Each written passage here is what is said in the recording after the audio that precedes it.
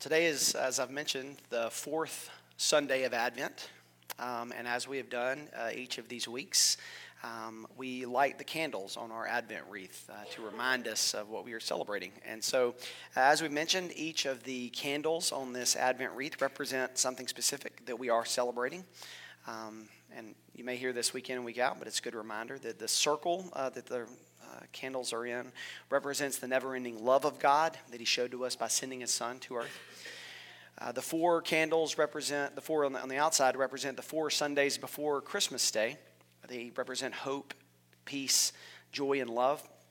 The purple candles represent the royalty of Jesus as the Son of God, as the King of our lives. And the pink candle represents the joy of having Jesus in our lives. The light that the candles give us remind us that Jesus Himself is the light of the world. And then, of course, the white candle that we'll get to light next week on Christmas Day is the Christ candle, which represents the purity of Jesus. And so today on this fourth Sunday of Advent, we light the fourth candle in our Advent wreath, the candle of love. God's steadfast love has been made known to us through His Son, Jesus Christ, who laid down His life for all people. As Scripture says, God so loved the world that He gave His only begotten Son, to the end that we all would believe in Him, to the end that all who believe in Him should not perish, but have everlasting life. We could never comprehend how vast and how high and how deep and how wide the love of God is.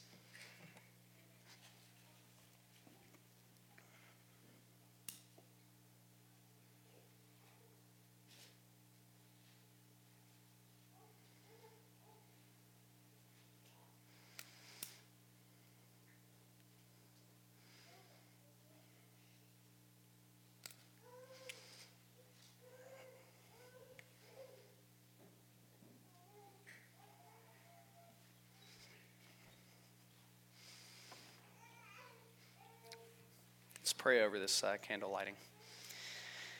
Ever-loving God, You made us in Your image, and You have called us to be Your people, marked by Your love. Light our hearts on fire with such a love for You, and allow that love to pour into all our relationships, that the world might know Your vast and unrelenting love. Amen. So I hope that everyone has had a blessed Advent season so far. Usually this day, the fourth Sunday of Advent, is the last Sunday of Advent. And it actually is this year too. It's usually our last Sunday before Christmas. And so typically, because of that, we usually do most of our Christmassy songs and mine and Stephen's favorite Valley of Vision prayer. We do all those like super Christmas things on the Sunday, the fourth Sunday of Advent, which is usually the last Sunday before Christmas. But this year, if you don't know, if you haven't looked at a calendar lately, Christmas Day falls on a Sunday. And so today technically is still the last Sunday of Advent if you follow the church calendar, but this is not the end of our celebration of Christmas here at Vintage. You know, I'm actually excited about Christmas falling on a Sunday this year. The last time that happened was, I believe, 6 years ago in 2016.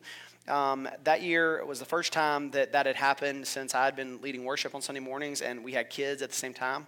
And I thought it was going to be chaotic. You know, I thought it was going to be kind of nuts trying to do all of the normal things that we do on Christmas Day and making it to Sunday morning gathering, and not just showing up, but like also leading the music and all that. And I thought it was going to be kind of chaotic, but honestly, like I kind of loved it.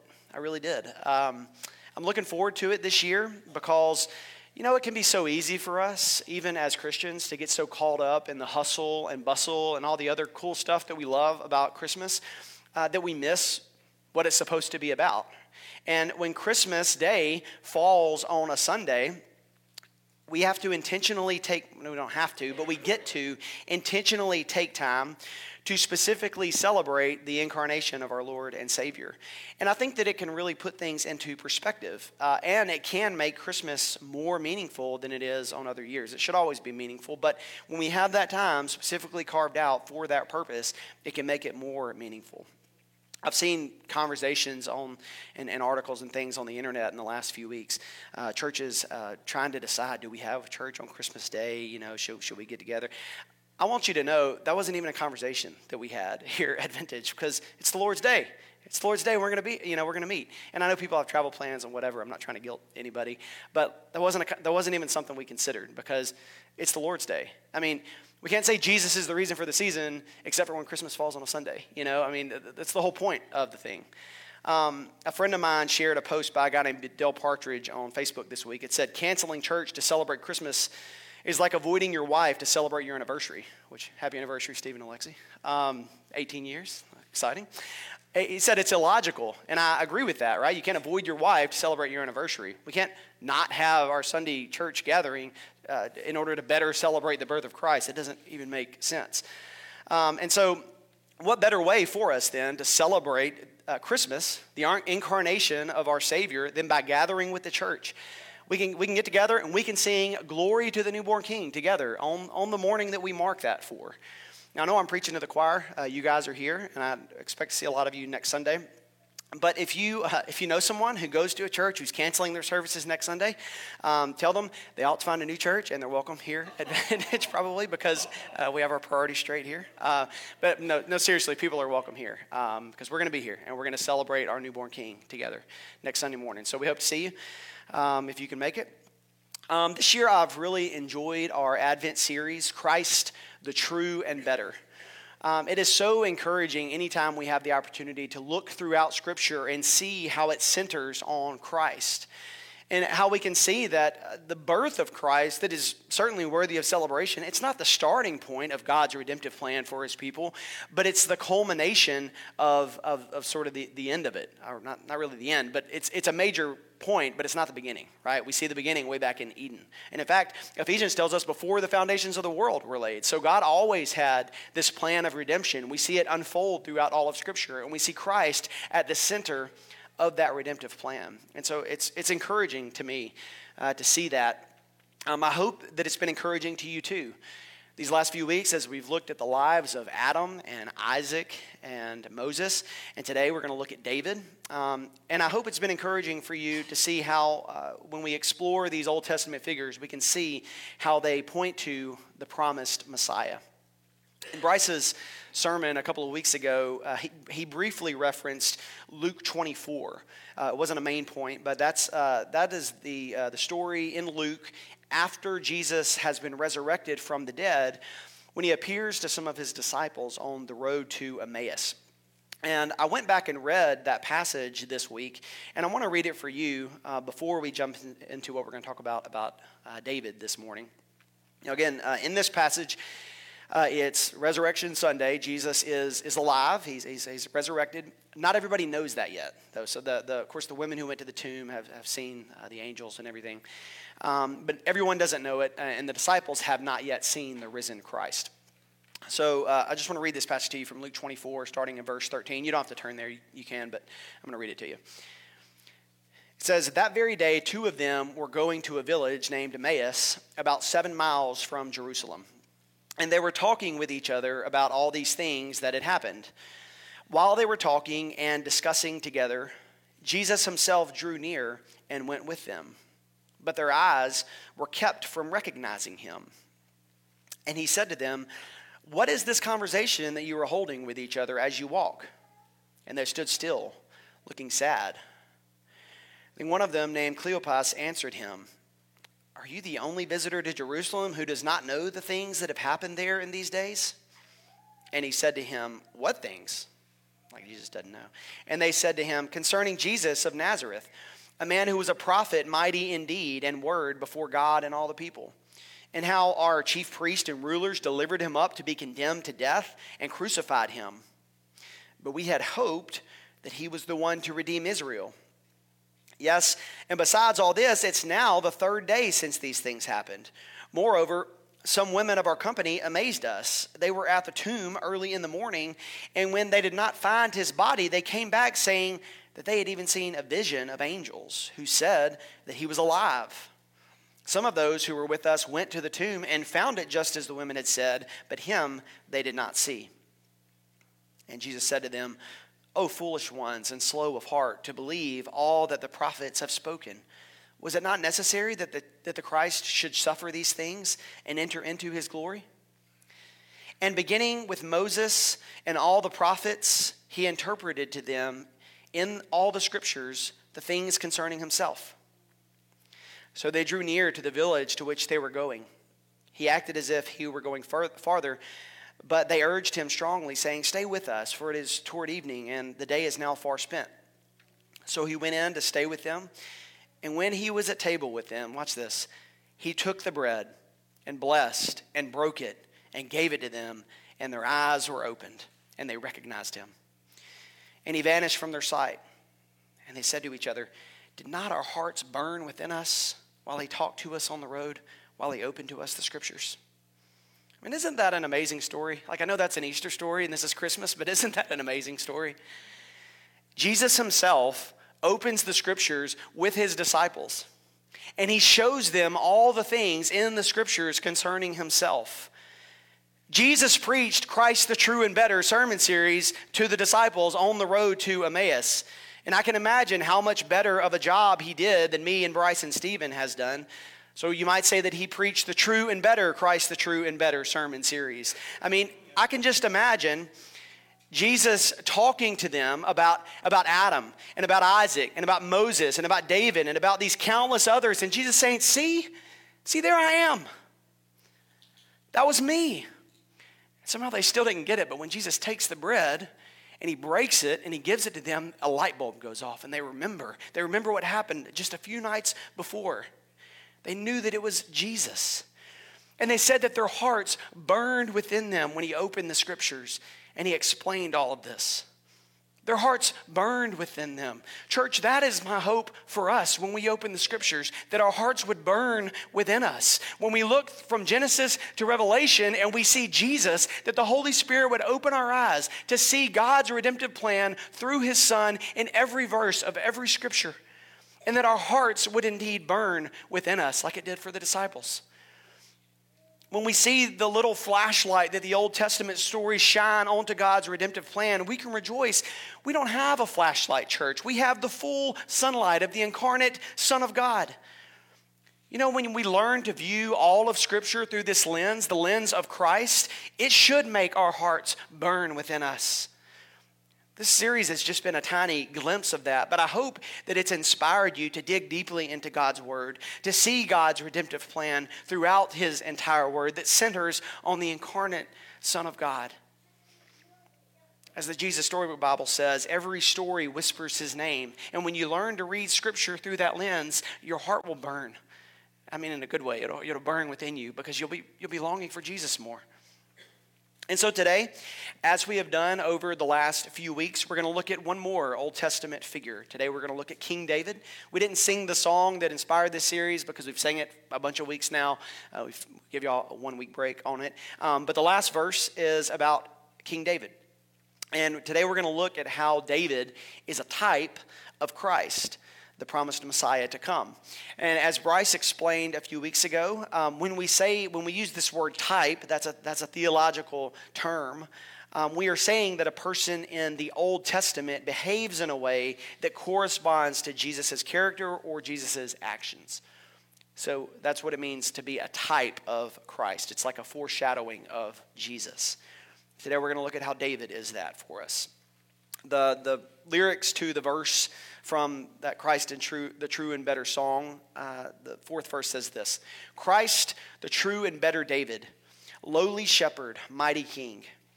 He, the champion in the battle, where, O death, is now thy sting? In our place he bled and conquered. Crown him Lord of majesty. His shall be the throne forever. We shall e'er his people be. You know, the name of David is an extremely common name in the Bible. In fact, I've searched the ESV.org online thing, and there's 851 occurrences of the name of David in the ESV. There's like 900 something of the name of Jesus. So other than Jesus, the name of David is the most frequent name in all of Scripture. If you've read your Old Testament, you know that David's a main character. In fact, he's the main character of 4 Old Testament books, 1st and 2nd Samuel and 1st and 2nd Chronicles.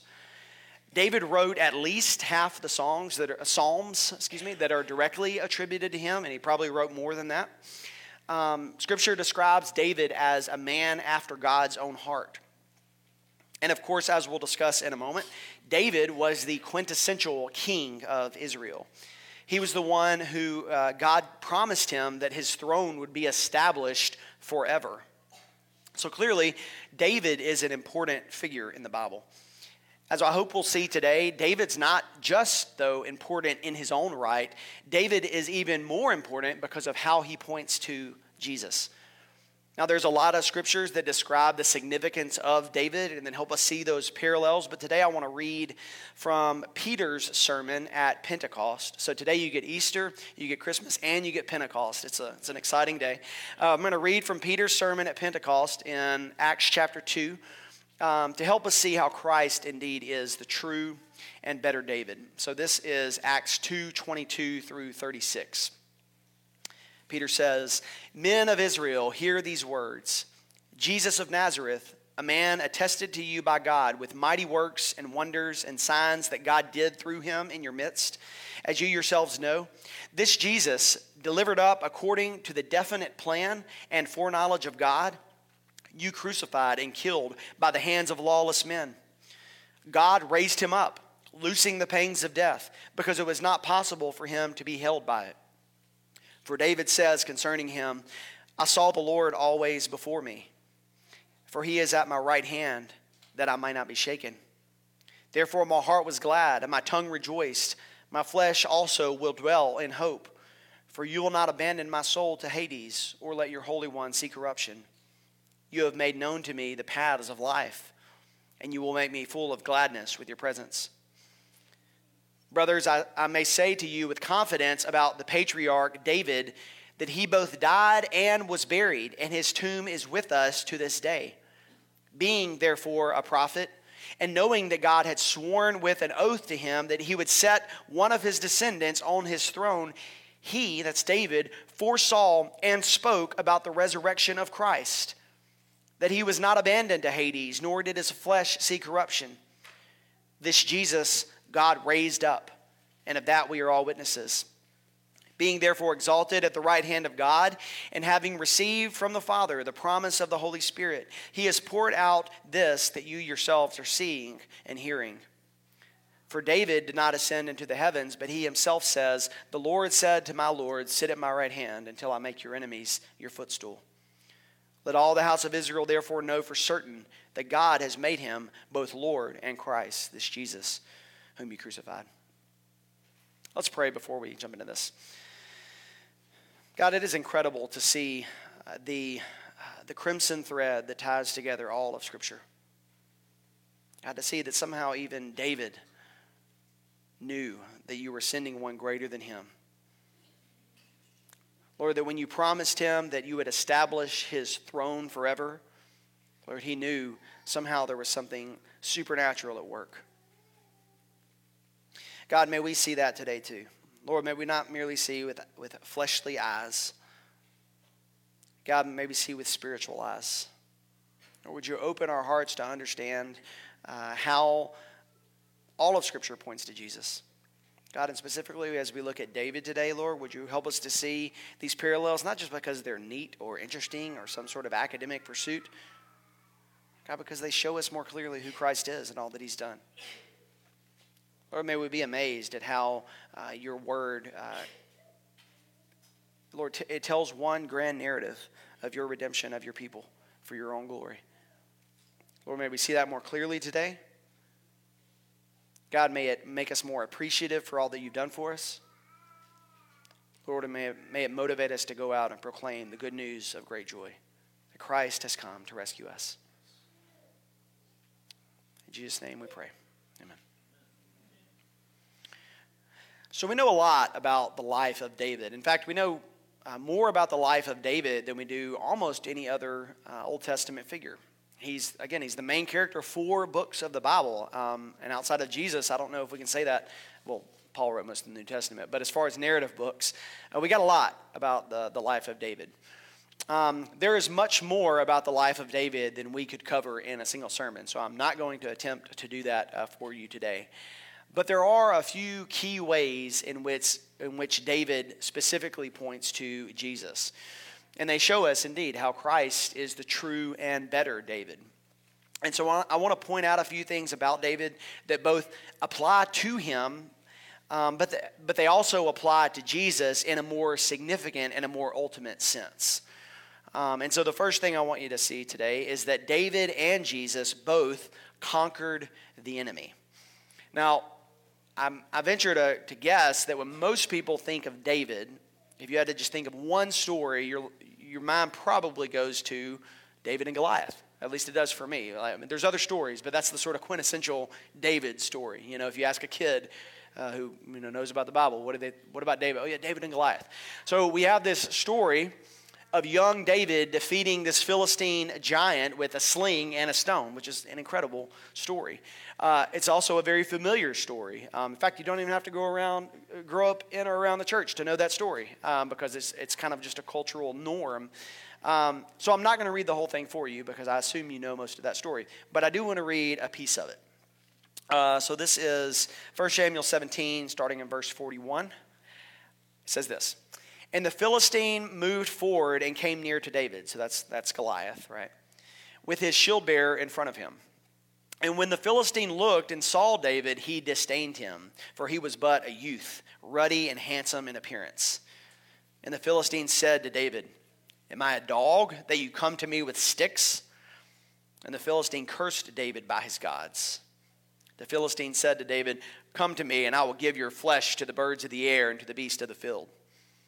Then David said to the Philistine, You come to me with a sword and with a spear and with a javelin, but I come to you in the name of the Lord of hosts, the God of the armies of Israel, whom you have defied. This day the Lord will deliver you into my hand, and I will strike you down and cut off your head, and I will give the dead bodies of the host of the Philistines this day to the birds of the air and to the wild beasts of the earth, that all the earth may know that there is a God in Israel. And that all this assembly may know that the Lord saves, not with sword and spear. For the battle is the Lord's, and he will give you into our hand. And we go on to read, that's exactly what David did. He slung a stone at Goliath. It hits him in the forehead. It knocks Goliath down. And then David goes and takes Goliath's sword. He chops off Goliath's head, and he takes his head to Jerusalem. And that part usually doesn't make it into the kids' version of the story, but that's what happens. Cuts off his head. And so we have the army of Israel there, cowering in fear, and yet young David defeated him with just a sling and a stone. Because, as he said, he knew that the battle belonged to the Lord.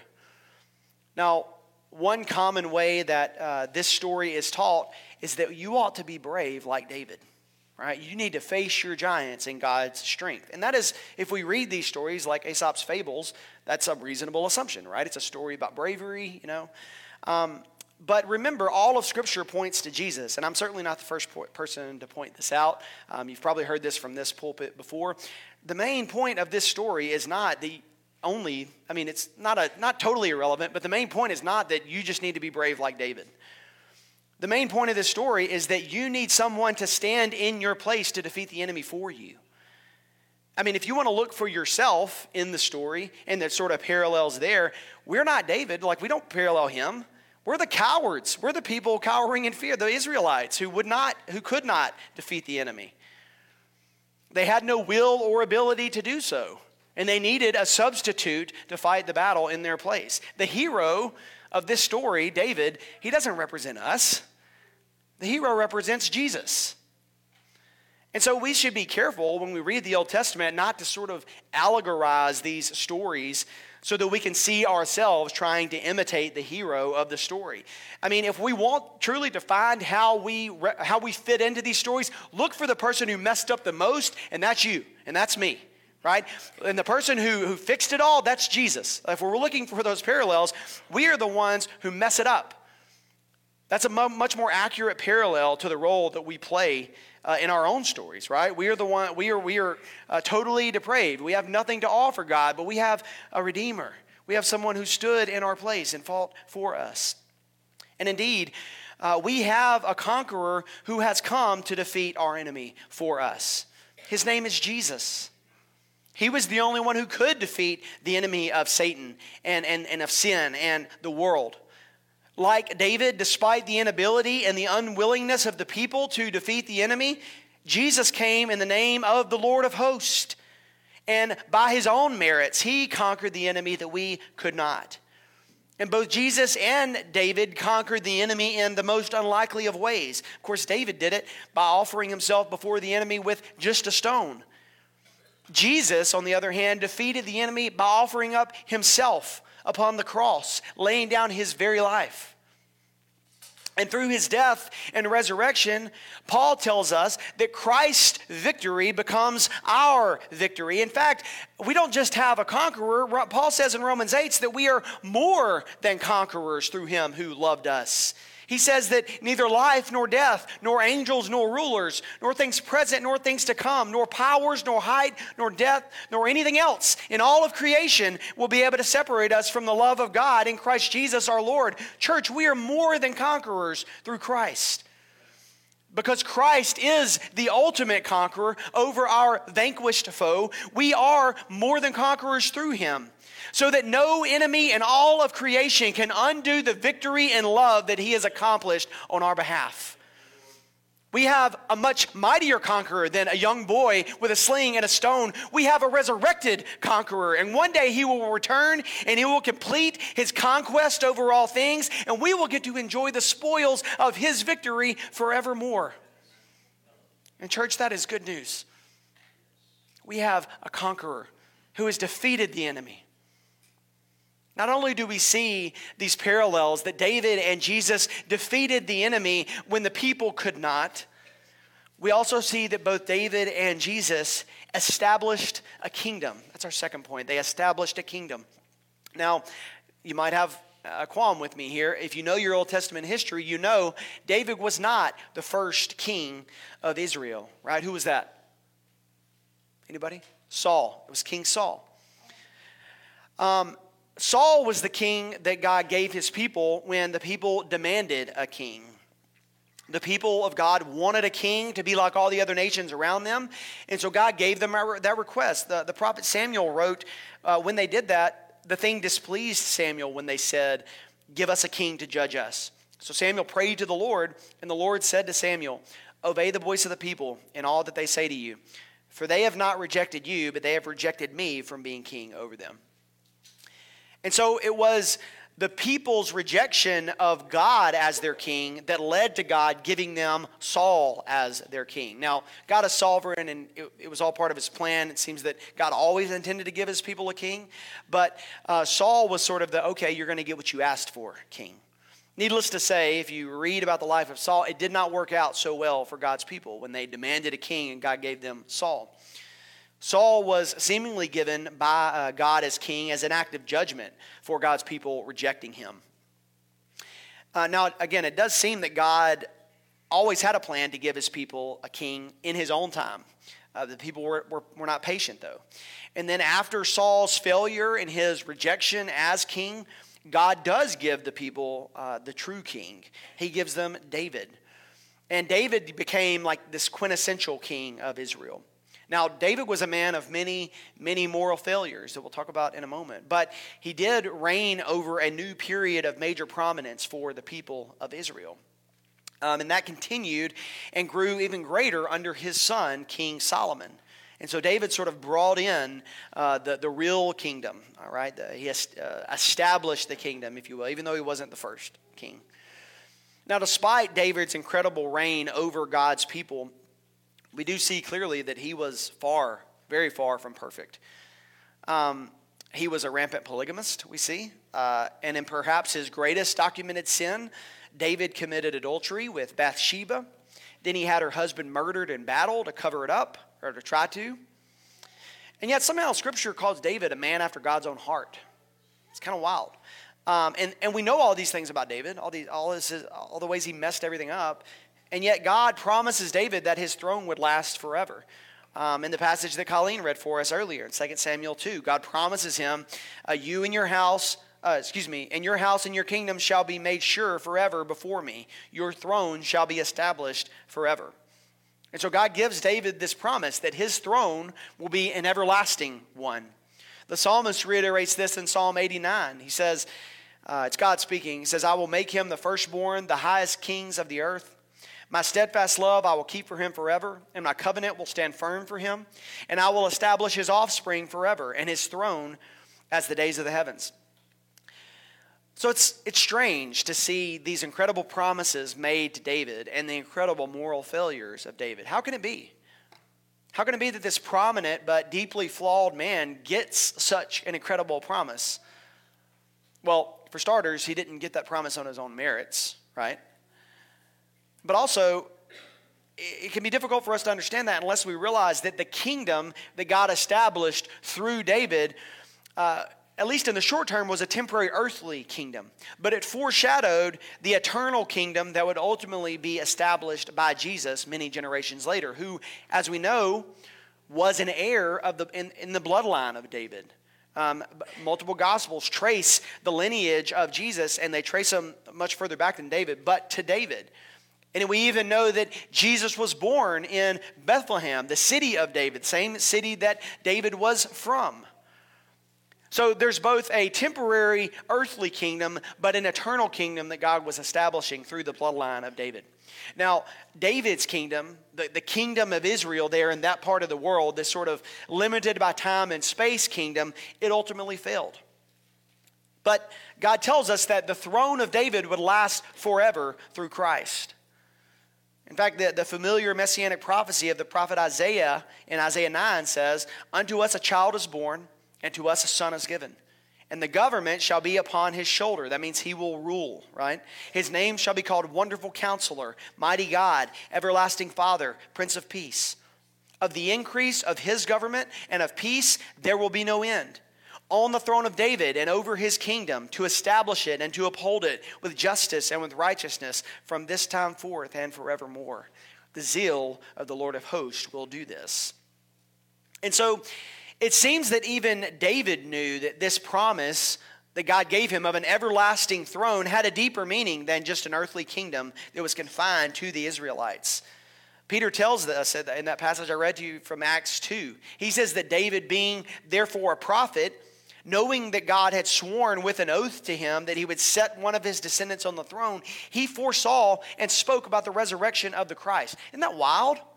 Peter says that David spoke specifically about the resurrected Christ. And it is in Christ that the eternal throne of David finds its eternal king. You know, it took a while for God's people to understand this, right? They wanted a king who would reign right now on this earth, like David. In John 6, after Jesus fed the 5,000, it says that the people tried to take Jesus and to make him king, but he wouldn't let them. It says that, perceiving then that they were about to come and take him by force and make him king, Jesus withdrew again to the mountain by himself. Then later, after Jesus is arrested, he stands before Pontius Pilate before he's crucified. And Pilate and Jesus are speaking, and Jesus tells him, "My kingdom is not of this world. If my kingdom were of this world, my servants would have been fighting, that I might not be delivered over to the Jews. But my kingdom is not from this world." Then Pilate says to him, "So are you a king?" Jesus answered, "You say that I am king. For this purpose I was born. And for this purpose I have come into the world, to bear witness to the truth. Everyone who is of the truth listens to my voice." So Jesus tells us that he is the king, but his kingdom is not of the world. He is the eternal king, and he is the king of a kingdom that will last forevermore, and it will never fail. Jesus inaugurated that kingdom when he died and when he resurrected from the grave and when he ascended into the heavens. And one day, Jesus will return to consummate his eternal kingdom. And in the meantime, he taught us to pray, "Your kingdom come, your will be done on earth as it is in heaven." Church, we have a much greater conqueror than David. We have a much greater king than David because we have a perfect, righteous king. You know, the best form of government, the reason I think we believe in a democratic republic that we live in is because we believe that people are evil, right? And we have to distill the power down, disperse it amongst people because it suppresses our evil impulses. But the best form of government is actually monarchy, with a perfect king. And one day we'll have that, church.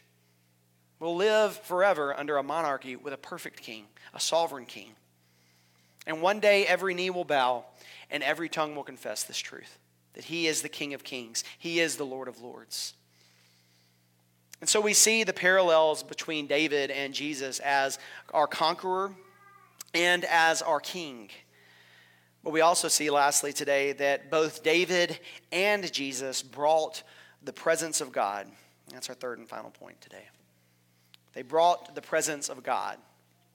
Now, in the Old Testament, the presence of God dwelled in the Ark of the Covenant. And if you read the accounts of Moses' life, you can read the description of that. It's very, very detailed, right? The Ark of the Covenant, if you remember, was this beautiful wooden chest.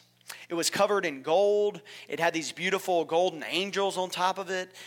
Inside of it were the Ten Commandments, like the actual tablets that God delivered the Ten Commandments to Moses on. Hebrews also tells us there was some of the manna and I believe Aaron's staff, if I'm not mistaken, inside of this Ark of the Covenant.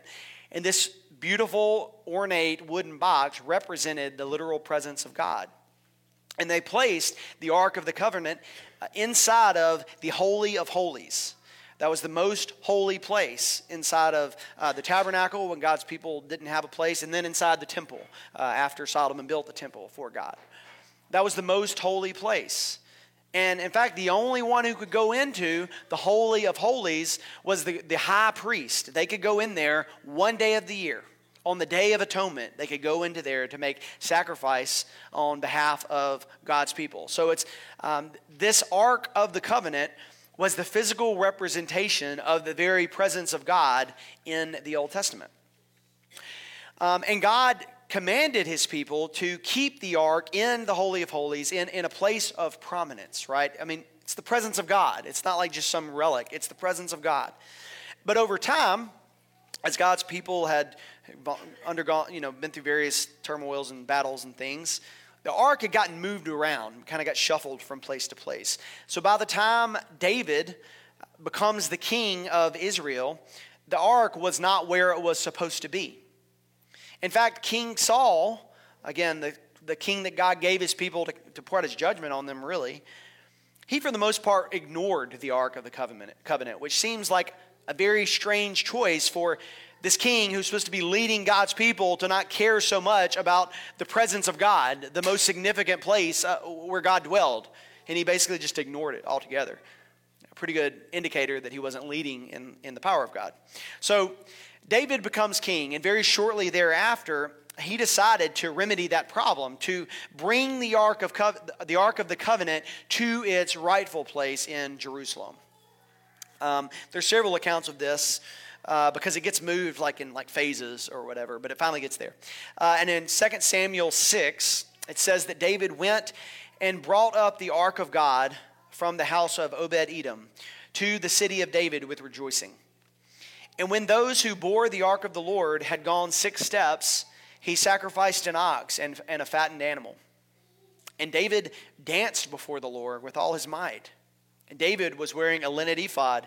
So David and all the house of Israel brought up the ark of the Lord with shouting and with the sound of the horn. In fact, David was so excited that the ark was being brought to its rightful place, he danced before the Lord in his underwear. And his wife thought it was disgraceful. And he said, I'll become more undignified than this. He didn't care. He was excited that the will of the Lord was being done. And he worshiped. And the people of God rejoiced because, once again, the presence of God was with them, as it always should have been. And as important as the Ark of the Covenant was, we know, because we have the fullness of God's revelation in Scripture, we know that the Ark of the Covenant, as important as it was just a representation. It was a symbol of the presence of God. As I mentioned, only the high priest could enter into the Holy of Holies one day each year where the Ark of the Covenant dwelled to make atonement for God's people. And the bringing of the Ark back to Jerusalem paled in comparison to what Jesus accomplished when he died on the cross in that same city, Jerusalem. David may have been a man after God's own heart, but Jesus was the heart of God. And the Gospels tell us that when Jesus died, the ark was still there, right? It was inside the temple behind this curtain that kept everyone out, except for the high priest on the Day of Atonement. And the Gospels tell us that when Jesus breathed his last, that the curtain, the veil to the Holy of Holies, was torn in two from top to bottom. It's the very curtain that was the entrance into the Holy of Holies, where the Ark of the Covenant, the presence of God, dwelled. Jesus tore it wide open. He gave us access to the presence of God by his shed blood. For he is our great high priest, the one who could offer himself as the eternal sacrifice. Jesus was the ultimate high priest who accomplished our everlasting atonement. He didn't do it one day a year. He did it once and for all. And his atonement, only his atonement, was sufficient enough that the presence of God was then made accessible by all who would trust in him forevermore. Jesus tore the veil to the presence of God, so we have access to the presence of God by his blood. Hebrews 9 says that Christ has entered not into the holy places made with hands, which are copies of the true things, but into heaven itself, now to appear in the presence of God on our behalf. Nor was it to offer himself repeatedly, as the high priest enters the holy places every year with blood not his own.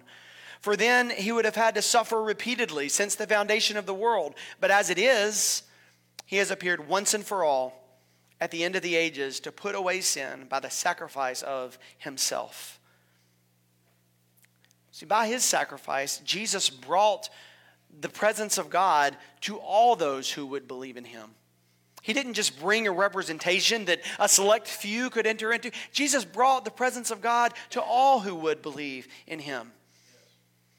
And when Jesus returns to consummate his eternal kingdom, the angel in Revelation, watch this, he says, the kingdom of the world has become the kingdom of the Lord, of our Lord, and of his Christ. He shall reign forever and ever. And then he says, God's temple in heaven was opened, and the Ark of the Covenant was seen within his temple. It's wide open. It is wide open.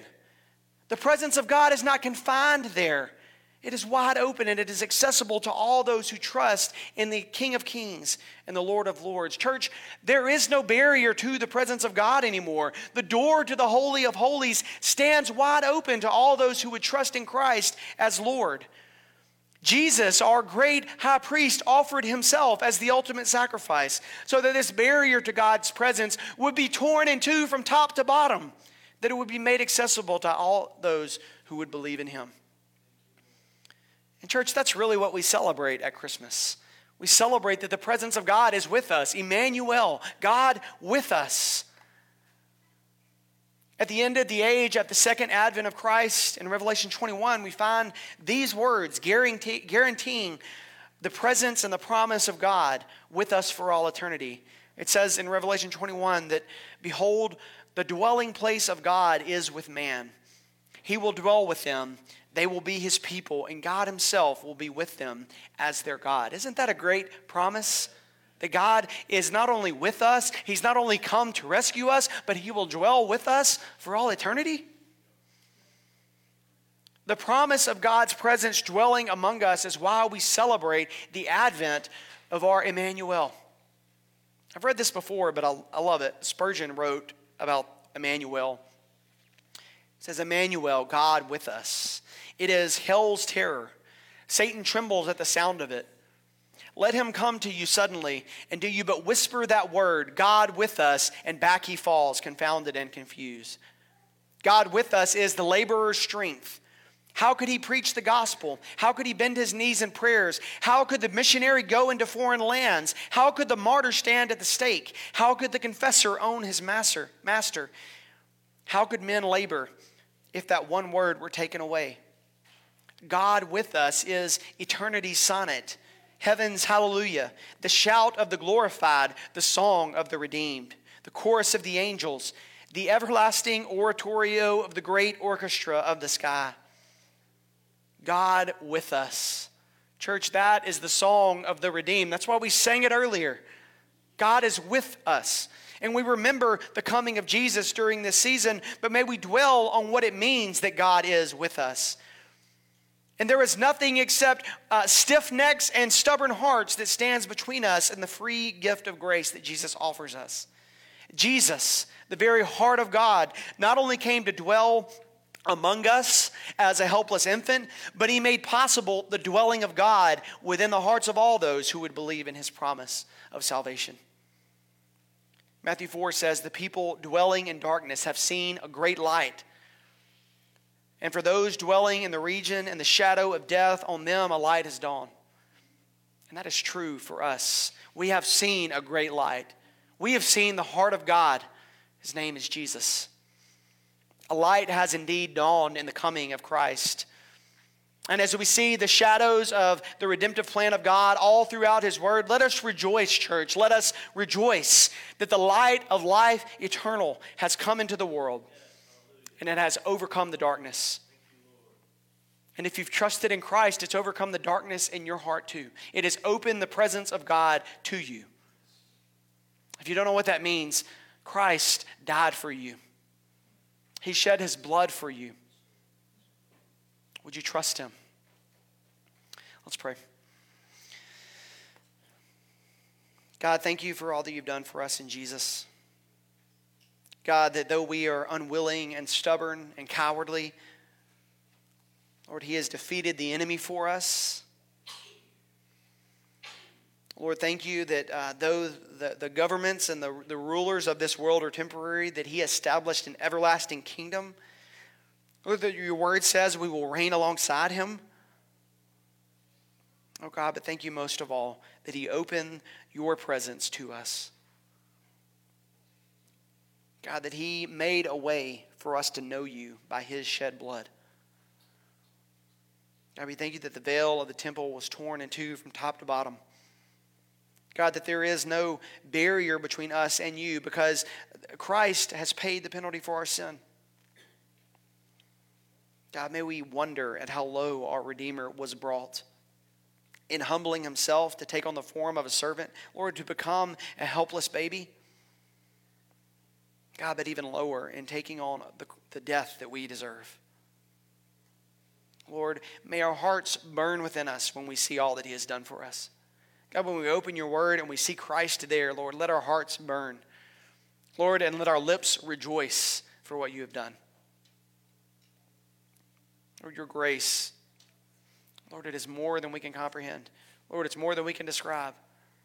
But it is so good and it is so sweet. Lord, may we celebrate your grace during this season. Lord, as we enjoy everything else that we have, that we get to do during this season, Lord, our families and good food and all these celebrations, Lord, may we remember most of all Jesus, God incarnate, here to dwell, Jesus, our Emmanuel. I thank you for all that you have done for us through him. Lord, would you make us a people who proclaim the goodness of your grace to those around us, that we sing the good news of great joy proclaimed by the angels. God, that people will be drawn to you for your glory's sake, that they would trust in the saving work of Christ in their place. Lord, be glorified by what we continue to do here today. Draw us to yourself. And God, thank you for your presence that you offer freely to us by your Spirit. In the name of Jesus, we pray. Amen.